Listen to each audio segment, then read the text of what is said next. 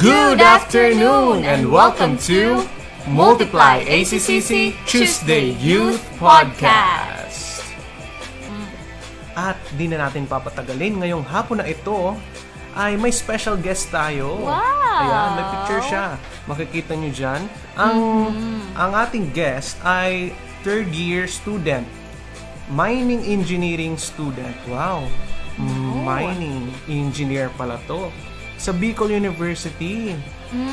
Bicol University. May mga kilala ako dyan. Marami akong kilala. Ako K3 din. dyan ka din ba nag-aral? Oo. Wow. Ikaw, parang dun ka rin K2 Sige, pag dating ng panahon, magre-reveal din kami kung anong mga courses namin dyan sa BU. Pero sa ngayon, kay May muna. Ay, nasabi ko ng pangalan niya. Surprise. Siya ang eldest daughter ni Carmen and Gilberto Baranda.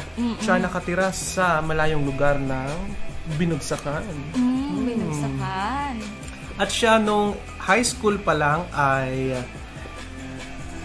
Nasa STEM 2 siya sa LNHS. Kaya sa mga listeners natin dyan na taga LNHS, mag-send kayo ng hi na emoji or yung wave para makita ni Ate May. So, welcome sa mga taga-LNHS dyan at pati na rin yung ibang school. So, our guest speaker is just like you. So, kagaya nyo siya noon pa. So, it's good to learn from her. So, without further ado, we're welcoming now May Baranda. Good afternoon, May. Good afternoon. Ayan, good afternoon po at good afternoon sa mga listeners natin dyan. Wow! Thank you, Ate May, sa pagsama sa atin ngayon, okay, too. Thank you dahil may new guest naman kami. Last week si Kuya Mark C. Ngayon si Ate May B. Sino naman kayang sunod? Nakaka-excite. Exciting! Lalo na pag nalaman na natin ang ating topic ngayong hapon, K3. Welcome to Life with a Purpose Podcast, Episode 14, When God Seems Distant. Ayan. May mga panahon sa buhay natin na nararamdaman natin or nararanasan natin na parang ang layo ng Diyos. Relate ba kayo doon, guys? Relate ka ba kay Tri? Maybe, relate ka ba? Relate ako dyan. At minsan, naiisip na din natin na parang hindi natutuko ang Diyos. Parang marami ng questions ang mga lumalabas sa isip natin about sa existence of God dahil nahihirapan na tayo. Ngayon sa ating topic, ngayong hapon, pag-aaralan natin kung ano ba yung mga paraan para mas makakonect tayo sa Kanya kahit na nahihirapan tayong makita siya o maramdaman siya sa panahon na madilim. So, God is real no matter how you feel. Unang hashtag natin yan. Totoo ang Diyos kahit ano pa ang nararamdaman mo.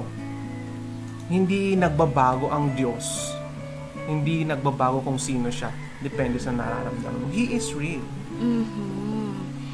Kaya, Kito, kasi napansin ko, diba, madali lang sa atin sumamba sa Diyos kapag maganda yung takbo ng buhay natin, kapag masaya yung pinagdadaanan natin, may achievements tayo, binigyan niya tayo ng provisions, yung okay yung pamilya natin, hindi tayo nagkakasakit, o yung mga happy situations lang, kumbaga. It's so easy to praise God during those circumstances. Pero, hindi naman, di ba, palaging maganda o kaaya-aya yung circumstances na hinaharap natin. It's not always pleasant. And in those situations, paano mo sasambahin ang Diyos? Paano mo sasambahin at paano ka magpapasalamat sa Diyos when He seems so far away, when He seems a million miles away? Pero alam nyo ba, K2 at K3, pati sa mga listeners natin dyan, na the deepest level of worship is praising God in spite of pain. Yung patuloy pa rin tayong nagpapasalamat sa Kanya kahit na humaharap tayo sa mga trials, at yung patuloy na pagtitiwala natin sa Kanya when we are tempted, surrendering while suffering, and loving Him when He seems distant. Yun pala yun, no? Yung deepest level of worship, mas na-appreciate nyo ni God actually. Kesa pag masasaya, mabilis ka lang na magpuri sa Kanya. So, friendship, yung mga friendship dito sa mundo, kagaya ng friendship natin kay God, are often tested by separation and silence. Madalas na natetest ang mga friendship sa mga pagkahiwalay at pagsawalang kibo, na maaring malayo kayo sa isa't isa o kaya di kayo nakakapag-usap, 'di ba? Dumarating ang mga times sa friendships natin na ganyan talaga. Ngunit also in your friendship with God, you won't always feel close to Him. Ganun din daw. Hindi mo palaging mararamdamang malapit siya sa iyo. Yun ang unang truth na kailangan nating paintindihan sa topic natin ngayong hapon. May mga times na mahirap talaga siyang maramdaman. Totoo yan, K2. Alam mo, sabi nga ni Philip Yancey, sabi niya, any relationship involves times of closeness and times of distance.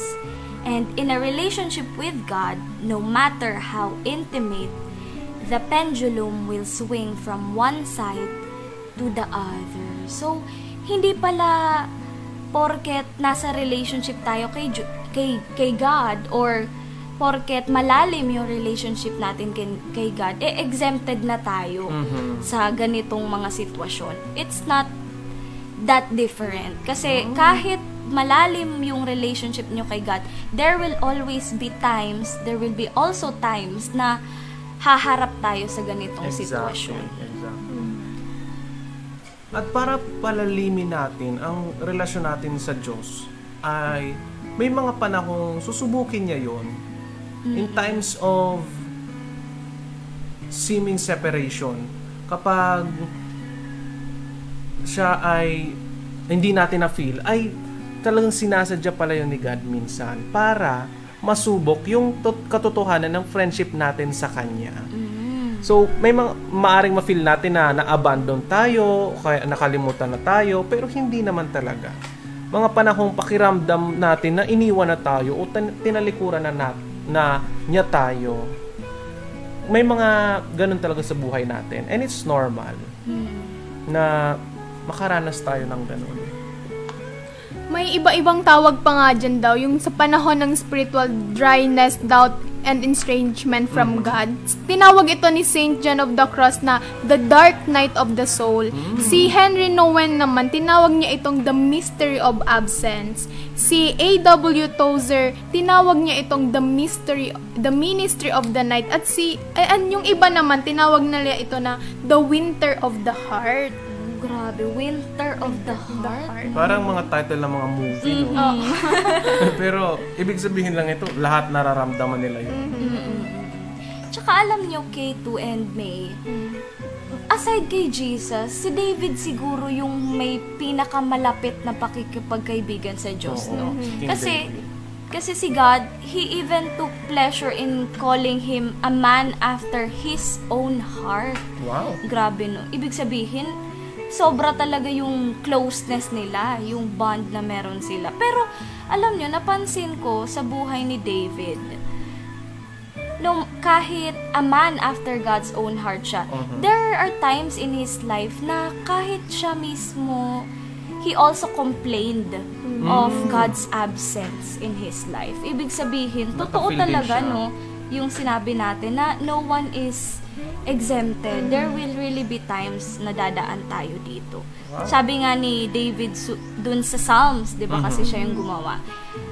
Meron siyang mga sinabi doon, sabi niya, Lord, why are you standing aloof and far away? Why do you hide when I need you the most? Why have you forsaken me? Why do you remain so distant? Why do you ignore my cries for help?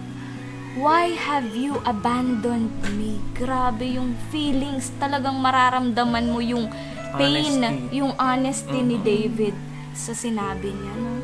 Pero kay Tree, hindi naman talaga iniwan ng Diyos si David. Mm-mm. Sadyang hindi niya lang talaga na-feel yung presence niya. Totoo.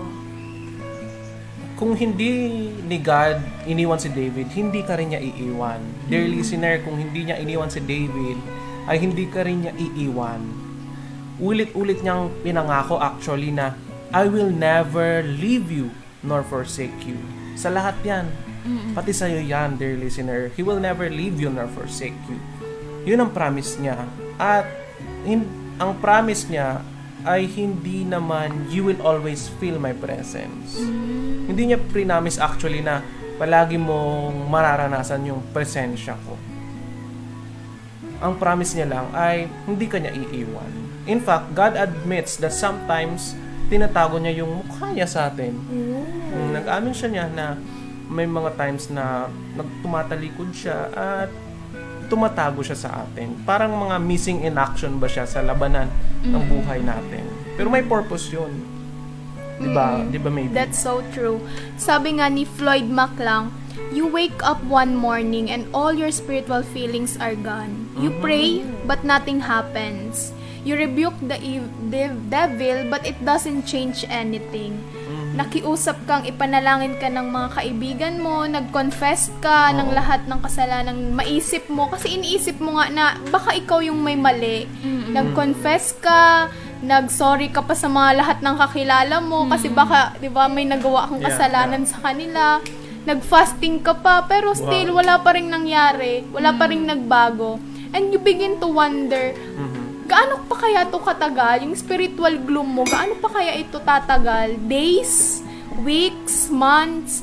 Will it ever end?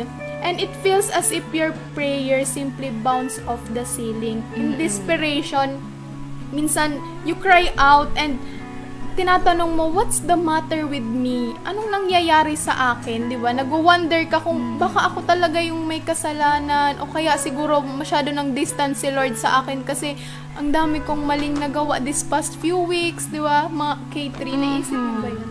Totoo. And alam ko, ang mga listeners natin, nakaka-relate din sa ganyan. Kaya kung nakaka-relate kayo, mag-send kayo ng thumbs up sa Emoji. comment section natin para malaman namin na nakaka-relate din Hindi kayo lang sa kami. pinag-uusapan natin.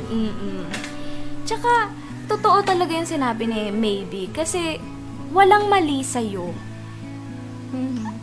Marahil iniisip mo kapag nararamdaman mo yan na ikaw yung dahilan, ikaw yung may kasalanan palagi. Pero hindi naman talaga palaging ikaw yung Ang dahilan. problema. Kasi it's just a normal part of the testing and the maturing of your friendship with God. Ibig sabihin, lahat ng Kristiyano dadaan sa ganyan at least once or pwedeng several times pa nga.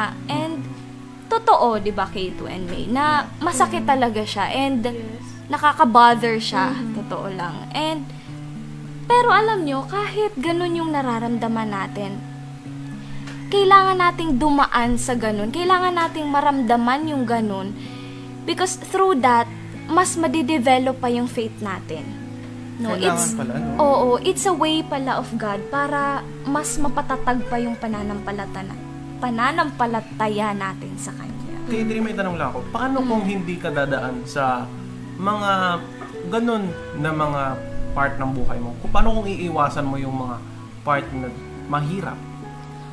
Siguro, kung iiwasan mo yung mahirap, ibig sabihin, hindi gaanong na-test yung faith mo. Kaya, pag dumating yung sitwasyon na dadaan ka talaga sa gano'n na, kumbaga, wala ka ng takas, kundi daanan yun, mabibigla ka, di ba? Kasi hindi ka sanay humarap sa gano'n, hindi na-test o na-develop yung talagang pagtiwala mo sa Diyos na kahit humarap ka sa mahirap na sitwasyon, kahit hindi palaging madali yung pagtitiwala sa Kanya, andun pa rin yung faith mo. Talagang napatatag nung mga pinagdaanan mo. Wow. Kaya kailangan pala talaga, no? Ito din yung nalaman ni Job sa Old Testament. Yun yung truth na nalaman niya. Sabi niya, I go east, but he's not there. I go west, but I cannot find him. I do not see him in the north, for he is hidden. I turn to the south, but I cannot find him. But he knows where I am going. And when he tested me like gold in a fire, he will pronounce me innocent. So, alam niya na may mga panahong hindi niya madarama ang presensya ng Diyos sa buhay niya. And yun din ang gusto ng Diyos na ipaalam sa atin na not all the time we will feel. Yes, K2.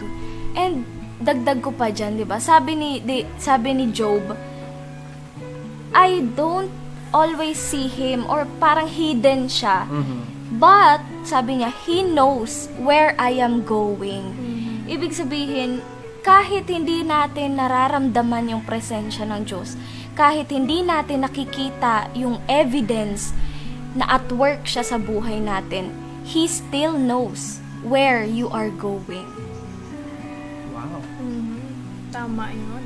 And minsan, di ba, yung nabanggit nga natin kanina, madalas na iniisip nating nagagalit siya sa atin o kaya dinidisiplina niya tayo dahil sa isang kasalanan, di ba? Siguro kaya si Lord distant sa akin kasi dinidisiplina niya ako. Pero in fact, talagang pinuputol naman talaga ng kasalanan ang pagiging malapit natin sa Diyos. 'Di ba? Yung disobedience natin, yung conflict natin with others, yung busyness natin, yung friendship with the world and other sins, lahat yun ay pinuputol yung magandang ugnayan natin sa Diyos, yung pagiging malapit natin sa Kanya. Ibig sabihin, Ate May, iniisip natin kapag distant ang Diyos na parang galit siya sa atin or dinidisiplina niya tayo, no? And that's true. There will really be times na didisiplinahin tayo ng Diyos. Pero there are also times na yung pakiramdam natin na parang iniwan o nakahiwalay tayo sa Diyos ay walang kinalaman sa kasalanan. Talaga?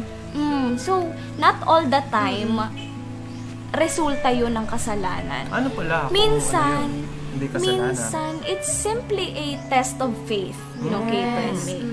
Isa siyang pagsubok na kailangan talagang harapin nating lahat. Nating lahat, ha? Wow. And in that test of faith, the question for you is, will you continue to love, trust, obey, and worship God even when you cannot sense His presence or see visible evidence of His work in your life? This afternoon, pwedeng tanungin mo yun sa sarili mo na, Lord, kahit ba hindi ko nafe-feel yung presence mo, kahit ba wala akong makitang actual evidence or evidence at that moment na may ginagawa kang mabuti sa buhay ko, help me to continue to love, to trust, and obey you. Na piliin ko pa rin magpasalamat sa iyo. Piliin ko pa rin mag-worship sa iyo kahit hindi ko naiintindihan yung pinagdaraanan ko, kahit hinang-hina na ako. You may ask God to help you to go through that situation because in that situation, mas makikilala mo ang Diyos at mas tatatag yung faith mo sa Kanya. Yes, you may be right now having a problem in your family, having a problem with your friends, or sa work mo, marahil ay nahihirapan ka na. Sometimes, it's a test of faith sa atin ni God. So, keep on and hold on, dear friend, dahil hindi siya nagtatapos ang plano ng Diyos sa'yo. Also, I want to share with you the common mistake, yung isang madalas na pagkakamali natin ng mga Christians ngayong panahon, and especially youth that are listening right now, ay we seek an experience rather than seeking God. Usually, pumupunta tayo sa mga gatherings natin, sa mga small group natin, kasi gusto natin ng experience. Parang bagong experience naman niya. Pero, hindi pala yung dapat. We must seek God rather than seek experience. Madalas naghahanap tayo ng feeling, ng mga feeling na kinikilabutan tayo, na parang nafe-feel natin yung presence ni God sa ating emotions. Ang tanong, paano kung wala na yun? Diba? Paano kung walang emotions na ganon? Paano kung walang kilabot? Ibig sabihin ba nun, wala na si God? So, we must not base our seeking of God sa ating emotions, no? So, God often removes our feelings so we won't depend on them. Minsan inaalis ni Lord yung mga feelings natin para yun nga, hindi tayo dumepende doon at hindi yun yung maging focus ng relationship natin sa Kanya. Seeking a feeling, even the feeling of closeness to Christ, is not worship pala. Wow. Seeking Christ talaga is worship, but not the seeking of the feeling of closeness. So, kung nahihirapan kang maintindihan ito ngayong hapon, dear listener, kung ikaw ay isang kabataan, ipapasimplify namin sa iyo na we must not only seek those moments na naiiyak tayo, no, na parang natatouch yung puso natin. We must seek God, not only the emotions na kapag nagkakantahan, di ba? We must seek God kasi God wants us to focus on Him, not on the emotions or feelings na paghahanap sa Kanya. Di ba, maybe? Yan, pumpaka dyan, Kato. Alam niyo ba, naalala ko siguro maalala natin, nung bagong Kristiyano pa lang tayo, madalas para tayong bata, kung manalangin, at kung magdasal, parang puro makasarili yung mga hinihingi natin kay Lord. Pero sinasagot niya pa rin ito para malaman natin na totoo siya. But as we grow in faith, unti-unti niyang tinuturuang huwag umasa sa ganitong sistema. Kasi yun nga, paano kapag wala na, pag hindi sinagot ni Lord yung prayer mo, hindi ka na ba lalapit sa Kanya? O, diba, magiging distant ka na rin ba? Dun lang ba tayo aasa sa mga binibigay niya sa atin? Diba, pag wala na pala yun, paano na tayo? Totoo yan, Ate May. At alam nyo ba, K2 and May, na God's omnipresence and the manifestation of His presence are two different things. Magkaiba pala yun. Akala natin... I-define mo muna sa amin, K3, kasi parang... Yung deep word mo. Deep word.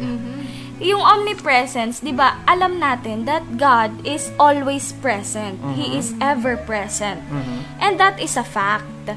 Pero yung manifestation ng presence niya, iba yun sa omnipresence niya. Kumbaga, yung feeling or yung pagiging aware natin sa presence niya, iba yun. Ibig sabihin, hindi porket hindi tayo aware sa presence niya, hindi na siya present. Okay. Kasi all the time, it is a fact that God is always present. Kaya, it's not the same, no? Yung omnipresent and yung manifestation ng presence niya. Kasi, He is always present, but that presence, His presence alone is too profound or sobrang lalim para makontain ng emotions natin. Kaya tama yun yung sinabi ni Kato na when we are seeking God, let's not focus on our feelings, on our emotions, kasi the presence of God itself, hindi natin kayang i-explain o ma-feel ng buo with just our emotions alone. Kaya kapag nagsisik tayo kay God, let us focus our whole being in His actual being, no? Not on our feelings, not on what we think of Him, but on Him Himself. That's nice. Nice explanation, K3. Sabi dito sa PowerPoint natin, yes, He wants you to sense His presence, but He's more concerned that you trust Him than you feel Him. Faith, not feelings, pleases God. So, minsan, yun nga sabi natin, hindi natin mararanasan si God. Hindi natin siya mafe-feel yung presence niya. But as long as we have faith, it pleases God. Diba? Kaya, let's go beyond the feelings and the emotions when we seek God. Let's understand na hindi madalas na maiiyak tayo. Huwag tayong ma-turn off, di ba? Kapag hindi natin na-feel si God, huwag tayong ma-turn off na wala si God ngayon, hindi ko na siya hahanapin. Instead, mas magpursige pa tayo. Kasi, yun nga, test of faith yun. Sabi nga ni Kato, faith and not feelings pleases God. And alam nyo, listeners, the situations that will stretch your faith the most will be those times when your life falls apart and God is nowhere to be found. Wow. Grabe. Imaginein mo, your life is falling apart. Kumbaga yung plano mo, yung nangyayari sa buhay mo, hindi akma sa expectation mo, hindi akma sa gusto mo. And of course, ang natural response natin, lalapit tayo sa Diyos, 'di ba? But what will happen na lumapit ka sa Diyos or when you seek Him pero hindi mo siya na-feel, hindi mo na-feel yung expected mong mafe-feel mo kapag lumapit ka sa Diyos. What will you do? Kapag heartbroken ka dahil hindi ka sinagot ng crush mo o hindi niya siya nag-react sa profile picture mo. Oo, and you run to God for comfort pero biglang wala kang mafe-feel, no?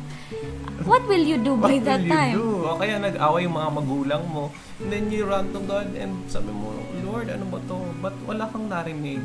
Hindi ibig sabihin nun na hindi siya totoo. It's just that, yun nga, it's a test of faith. Diba? Kung hindi ka man nakapasok sa school na gusto mong pasukan, it's a test of faith pa rin. So, everything that we feel, except for sin, sabi natin kanina, is a test of faith. That's so true. Alam nyo ba nangyari to kay Job? Di ba si Oo, Job, si Job. siya, nung panahon niya, siya yung righteous man, di ba? Yung, siya lang yung walang kasalanan, wala siyang na... Pero, still, na-test din yung faith niya. Kasi, on a single day, he lost everything. His family, That's true. his business, his health, and everything na lahat ng pag-aari niya ay nawala sa kanya.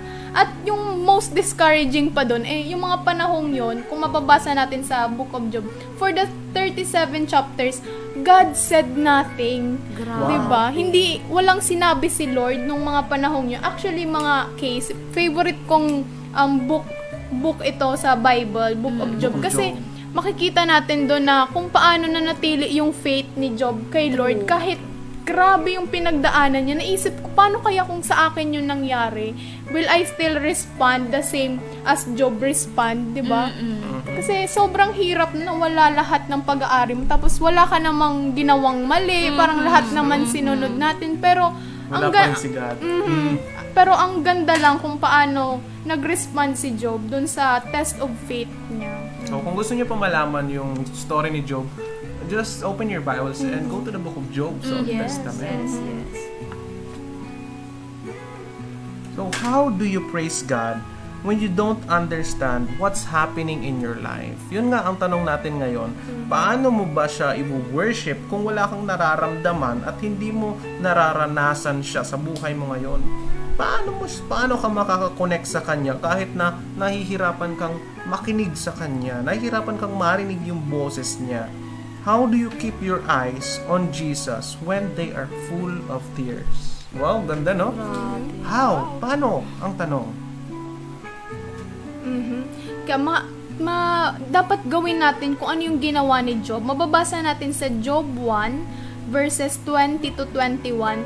Then he fell to the ground in worship and said, "Naked I came from my mother's womb, and naked I will depart. The Lord gave, and the Lord has taken away. May the name of the Lord be praised." Wow. Sana ganun yung respond natin, di ba? Yeah. Alam mo, Ate May, para mas matutunan natin kung paano ba nakaya ni Job na mag-remain in faith kahit ganun yung hinaharap natin. Pag-aralan natin kung ano ba yung sikreto niya. That's nice. Diba? Kasi meron tayong mapapansin na 4 na secrets of Job in how to stay connected to God in the midst of crisis. So, ang unang-una dyan, Kung excited na kayo, mag-send kayo ng diamond emoji. oh, yes. Kung gusto niya na malaman yung 4 na sikreto ni Job. Yung una, faith. Yung una natin is, you tell God exactly how you feel. 'Di ba? Katulad ni Job. Hindi siya nag-pretend kay God na, okay lang ako, Lord, kaya ko to. But he he poured out his heart to God. Kung Wow. makikita nyo, kung nabasa nyo yung Book of Job, makikita nyo yung response niya doon, na sobrang heartfelt talaga. Binukas niya ng buong puso yung nararamdaman niya kay Lord. He unload every emotions that he is feeling at that moment. Yung sabi natin last podcast natin is total honesty to God is what He requires, not Not perfection. So, ibig sabihin, God can handle your doubt, God can handle your anger, God can handle your fear, yung grief, yung hindi mo pagkaintindi, and pati yung mga tanong mo na talagang direct to the point na mga tanong. Kasi na-handle niyo yun kay David eh. Sabi ni David, asan ka ba Lord? Hindi kita maranasan. So don't be afraid to talk to God and ask Him questions. Lord, where are you? And I'm sure na nakikinig siya. He may not answer you right away, but He's listening. So don't be afraid. Alam mo ba, ang pag-amin sa Diyos na wala ka ng pag-asa ay maaaring pagpapahayag ng faith. Did you know that admitting your hopelessness to God can be a statement of your faith to Him? May sabi nga sa Bible is, help my unbelief. Diba? May sabi sa New Testament na someone told Jesus siguro yon na help my unbelief, Lord. Ibig sabihin, umamin siya na may unbelief siya. And sa openness niya yun, sa honesty niya yun, doon siya tinulungan ni Lord. Nakita yung faith niya doon. So, admitting your hopelessness to God can be a statement of faith. So, don't be afraid. And tama yun, K2. And aside kay Job, makikita rin natin yun sa buhay ni David, yung honesty, pinakita rin yun ni David. Trusting God but feeling despair at the same time. David wrote, I believe, so I said, I am completely ruined. Ako'y naniwala ng aking sinabing, lubhang nahihirapan ako. Parang may contradiction dito, no? Yung parang nagtitiwala ka, pero still, Lord, grabe yung nararamdaman ko. Nagtitiwala ako sa Diyos, pero napinsala ako ng lubos. Pwede palang ganoon ng mga case. Parang, di ba, kahit sabihin mo na, Lord, I trust you, pero still, Lord, parang hindi ko na kaya, hindi ko na alam kung anong gagawin ko. Ganun pala, di ba, nagpapahayag rin pala yun ng faith natin kay Lord. Oo, usually, actually, nararanasan natin yan. Especially sa mga listeners natin, sa mga kabataan, nararanasan natin yan na hindi buo yung faith, yung feeling natin na pag-trust kay God, may konting doubt pa rin tayo. Pero okay lang yun kasi si David na it is what actually na-feel ni David. So, it's alright also na i-open natin yun kay God. Yung frankness niya ni David, yung pagiging direct to the point niya, actually nag-reveal ng malalim na faith niya. Yung una, naniwala siya kay God. And pangalawa, naniwala siya na papakinggan ni God yung prayer niya. At pangatlo ay yung naniwala siya na hahayaan ni Lord na magsabi siya kung ano talagang nafe-feel niya. So, yun din ang mga sinasabi ni Lord sa iyo ngayong hapon na okay lang mag-open sa Kanya. Alam niya ang lahat. Magbukas ka lang at tutulungan ka niya sa problema mo. And yung pangalawang secret naman ay focus on how God is, His unchanging nature. Yan. Regardless of circumstances and kung ano man yung mga nararamdaman natin, let's hang on God's unchanging character. Kasi 'di ba yung mga circumstances natin, yung mga nararamdaman natin, mabilis lang yan magbago. Pero yung character ni Lord, never yon magbabago. Exactly, Ate Maybe. Sabi nga ni Ate Maybe, hindi nagbabago yung character ni God. Kahit ano pa man yung hinaharap mo, kahit akala mo wala ng pag-asa, kahit bigat ka na, remind yourself of what you know to be eternally true about God. Wow. Kasi hindi nagbabago ang Diyos. Siguro, ngayon, masaya ka, pero bukas, malungkot ka na. Masaya ka dahil Christmas. Pero pag natapos ang kinaumagahan. Christmas, wala na. Paano? Malungkot ka na. Just remind yourself kung ano ba ang Diyos that time, ano ba ang Diyos before you experienced that, before you felt that? That's nice. Alalahanin mo na He is good, that He loves you, that He is with you, that He knows what you are going through, that He cares for you, and that He has a good plan for your life. That's so nice. Remember natin yan palagi. Sabi nga ni Raymond Edman, never doubt in the dark what God told you in the light. Grabe, ang ganda niyan, K2. Kasi, yun, I don't need to explain it anymore. Kasi the quote actually explains itself. Ang ganda, sobrang ganda. Pero alam nyo ba, nung mga panahong nagkawatak-watak ang buhay ni Job at tahimik lamang ang Diyos, pero nakakita pa rin si Job ng mga dahilan para purihin ang Diyos. Talaga? Nice. Nahanap niya pa rin na that God is still good and loving, that He is all power, Wow. that He notices every detail of my life, of your life, and He is in control, that He has planned for my life, and that He will save me. Wow. Nakita niya yan sa lahat ng kahirapan na naranasan niya. Salute ako kay Job. Mahirap yan, pero na-discover niya yan.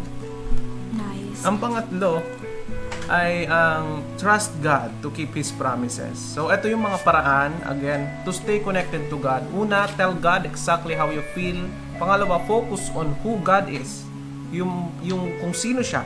Pangatlo, trust God to keep His promises. Magtiwala tayo na ikikip niya yung mga pangako niya sa atin. So, during times of spiritual dryness na pinagdaraanan nating lahat, we must patiently rely on the promises of God. Not your emotions. Sa panahon ng kahirapan, kailangan umaasa pa rin tayo sa mga pangako ng Diyos, hindi sa mga emosyon. Kailangan nating umasa na at ma-realize na kailangan lang niya tayong dalhin sa mas malalim na level ng maturity. So, magtiwala lang tayo. Sabi nga ng quote, 'di ba? Tiwala lang. Tiwala lang kahit na mahirap, kahit na madilim yung panahon mo ngayon, kahit na hindi yung panahon natin kagaya noon na masaya, maraming mga kasiyahan, maraming family pumupunta. So just keep on. Just keep on and trust God. Exactly, K2. Kasi alam mo, ang friendship that is based on emotion is shallow. Wow. Kung tayo, di ba, lahat tayo may mga kaibigan, how will you feel or how will your friendship be like kung nakadepende lang yun sa feelings? Parang halimbawa, kaibigan mo pa rin ba siya kung malungkot ka? Kaibigan mo pa rin ba siya kung nangihina ka? Or kaibigan mo lang siya kapag masaya ka? Wow. Kapag napiplease ka niya, di ba? Ganon din yung friendship natin kay God. Even though our circumstances change, that circumstance cannot change the character of God. Tulad nga ng sabi ni Ate May kanina, hindi mababago ng pinagdaraanan natin yung nature ng Diyos. Kung ano ang Diyos sa buhay mo, kahit ano pa man ang harapin mo, ganun pa rin siya. He is a faithful God. And God's grace is still in full force. No matter what circumstance that is, pinagdaraanan mo, just remember and keep in mind that He is still for you, even when you don't feel it. Wow, so nice. If your heart has been touched by that quote, send kayo ng heart emoji. Send. Yan. At kung iisipin natin, 'di ba, yung kwento ni Job, siguro matatanong natin, saan kaya siya kumukuha ng lakas, 'di ba? Kung 'di ba, paano kaya, 'di ba, mapapalakas yung pagtitiwala niya kasi nga yung mga nangyari sa buhay niya, no. Pero sa isang bagay lang kumapit si Job at iyon ay sa salita ng Diyos. He said in Job 23 verse 12, I have not departed from the commands of his lips. I have treasured the words of His mouth more than my daily bread. Grabe. So, yun pala yung isa pa sa sikreto ni Job, no? Nagtiwala siya, nag-hold on siya sa word ni God. And yung pagtiwala niya, yung buong pusong pagtiwala niya sa salita ng Diyos, yun yung nag-cause sa kanya para maging faithful kahit yung mga nangyayari sa buhay niya, kahit hindi niya na maintindihan talaga. Kasi kung sa atin, di ba, kung ako nung binabasa ko yung Book of Job, naisip ko rin talaga yun. Sabi ko, kung sa akin mangyayari to, ano kaya ang magiging response ko? True. Kaya ang ganda talaga na pinag-aaralan natin yung buhay ni Job. Kasi kahit papano, natututo tayo ng mga sikreto niya. Kung bakit nakayanan niyang maging faithful pa rin kahit ganun yung pinagdadaanan niya. Yeah, so when you feel abandoned by God, yet continue to trust Him in spite of your feelings, you worship Him in the deepest way. Kung ikaw ay patuloy pa rin na lumalapit kay God, nag-worship sa Kanya, naghahanap sa Kanya kahit na sobrang challenging ng sitwasyon mo, kahit na maraming problema ang kinakaharap mo, kahit na puno tambak na ng gagawin, tambak na ng mga module, o kung ano pa man mga trabaho, at nahihirapan ka ng maghanap ng hope. Kung patuloy ka pa rin naghahanap sa Kanya, ay you worship Him sa pinakamalalim na paraan na kaya mo. So, ibig sabihin, kay Lord, mas mahirap, mas napiplease mo siya. So, don't be afraid kung papadaanin tayo ni God sa kahirapan. True. In fact, kapag dadaan tayo dyan, nalaman natin ngayon na it's also another opportunity, di ba, para mas makilala natin yung Diyos, para mas lumalim yung faith natin. Kaya wag tayong matakot, wag nating hayaan na maunahan tayo ng takot kapag haharap tayo sa ganitong mga sitwasyon. And yun nga, yung fourth na secret ni Job. Fourth secret na tayo. Kung paano siya nag-remain connected kay God in the midst of crisis. Yung una, tell God exactly how you feel. Pangalawa, focus on who God is, His unchanging nature. Pangatlo, trust God to keep His promises. And yung pang-apat, remember what God has already done for you. Ganda yan. Ang ganda nito kasi sa buong buhay natin, I'm sure, 'di ba? I'm sure na merong ginawa ang Diyos sa buhay natin na kapag binalikan natin, mariremind tayo na, uy, ganito nga pala talaga ang Diyos, no? Ay, oo nga, ginawa nga pala to sa akin ni Lord nung humarap ako sa ganito. Kaya bakit parang nakalimutan ko? Bakit nahihirapan ako ngayon? Parehas lang naman dati. 'Di ba? So, it's important na alalahanin natin kung ano ba yung ginawa ng Diyos sa atin sa nakaraang buhay natin, sa nakaraang experiences natin. Sabi nga nung quote natin kanina, never doubt in the dark what God told you in the light. Nung humarap ka sa sitwasyon na ganun, ano ba yung natutunan mo? Wow. Ano ba yung nabago ng Diyos sa buhay mo? And Exactly. kapag humarap ka ulit sa ganung sitwasyon, you already know what to do. You already know kung paano ba malalaban, paano harapin yung sitwasyon na ganun, di ba? Nice. And in fact, K2 and May, kahit pa sabihin ng iba na wala naman ako makitang ginawa ng Diyos sa buhay ko, that's not exactly true. Kasi kung iisipin natin, God still deserves your continual praise for the rest of your life because of one thing. And that one thing is Jesus. That one thing is what Jesus did for you on the cross. Wow.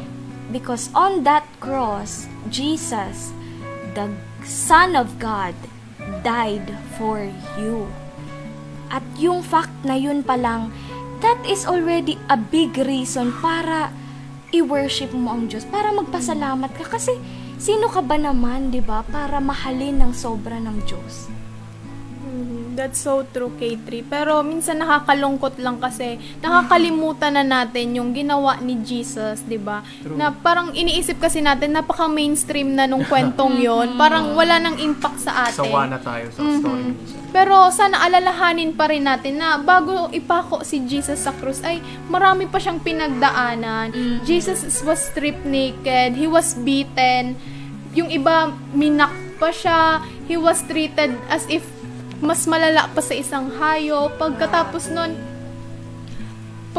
nun pinapasan pa siya ng krus, napaakyat sa isang burol at doon siya ipinako sa krus, 'di ba? And habang pinapanood lang siya ng mga tao doon, yung iba pinagtatawanan pa siya, 'di ba? Kinakantsawan pa siya at iniinsulto. Yung iba doon hinahamon pa siyang patunayan ang kanyang pagka-Diyos, 'di ba?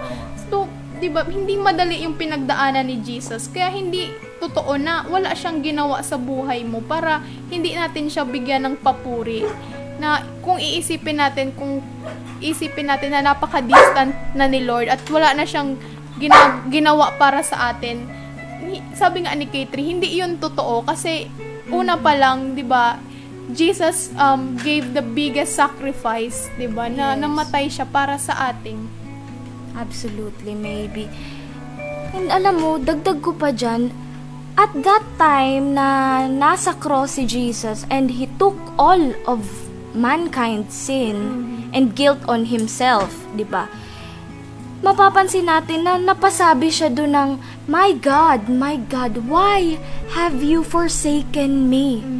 Napapaisip tayo na, bakit nasabi ni Jesus yun? What caused him to feel that way na napasabi siyang he was forsaken by God? Kasi that time pala, when he took all of our sin and guilt on himself, sobrang lala nung kasalanan natin na hindi na kaya ng Diyos na tingnan yung sitwasyon na yun. Kaya tumalikod siya.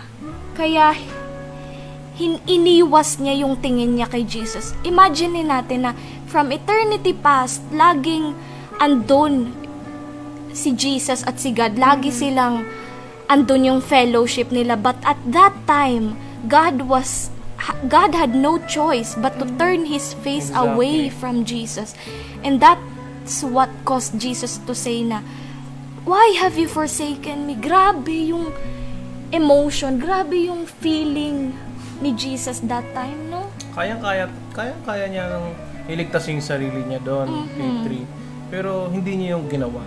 Kasi kung hindi niya yung ginawa, ay hindi tayo maliligtas. Hindi ka maliligtas, dear listener. So, words cannot describe yung kadiliman na naranasan ni Jesus nung moment na yun. So, why did God allow and endure such evil mistreatment? Bakit nga ba na hinayaan ni Lord na magagawin yun ng tao sa Kanya? This is why. So you could be spared from eternity in hell. Para hindi ka mapunta sa impyerno. And so you could share in His glory forever. Para makasama ka niya sa eternity. Kaya, let's appreciate what He has done. And may this story of Jesus inspire us para magpatuloy na mag-connect sa Kanya kahit nasa times tayo ng crisis. Tama ka dyan, K2. And mababasa natin sa 2 Corinthians 5 verse 21, it says, Christ was without sin, but for our sake, God made Him share our sin in order that in union with Him, we might share the righteousness of God. So, ginave up ni Jesus lahat. Yung position niya, He gave it up. Even yung standing niya with God. He died so you could live forever. That alone is worthy ng ating papuri, ng ating pasasalamat. So, never again kailangan nating magtanong kung ano ba ang ipagpapasalamat ko.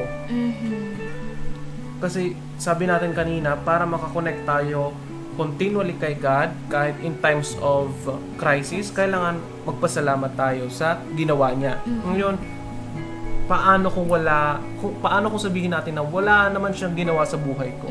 Actually, meron nga. Ito nga yung story ni Jesus, that He gave His only begotten Son so that those who believe in Him should not go to hell, should not perish, but have everlasting life with Him. So, yun yung pinakarason kung bakit kailangan nating magpasalamat at kailangan nating huwag mawala ng pag-asa sa panahon ng crisis. So going back, let's review, guys. The 4 ways to stay connected to God is tell God exactly how you feel. Focus on who God is, His unchanging nature. Trust God to keep His promises. And remember what God has already done for you. Remember what Jesus has already done for you. And thank you, guys. This is your K2, your Kuya Bigs. And this is your K3, your Ate Chelsea. See you next week. Maybe, thank you. Thank you, maybe. Thank you. Uy, nandyan ka pa ba? Salamat May sasabihin kami sa'yo. Makinig ka. Sasabihin namin, Merry Christmas! Happy New Year sa'yo! At sana next podcast makinig ka pa rin at mag-comment ka lang kasi malay mo, manalo ka ulit ng cellphone load. So, see you next week! Bye!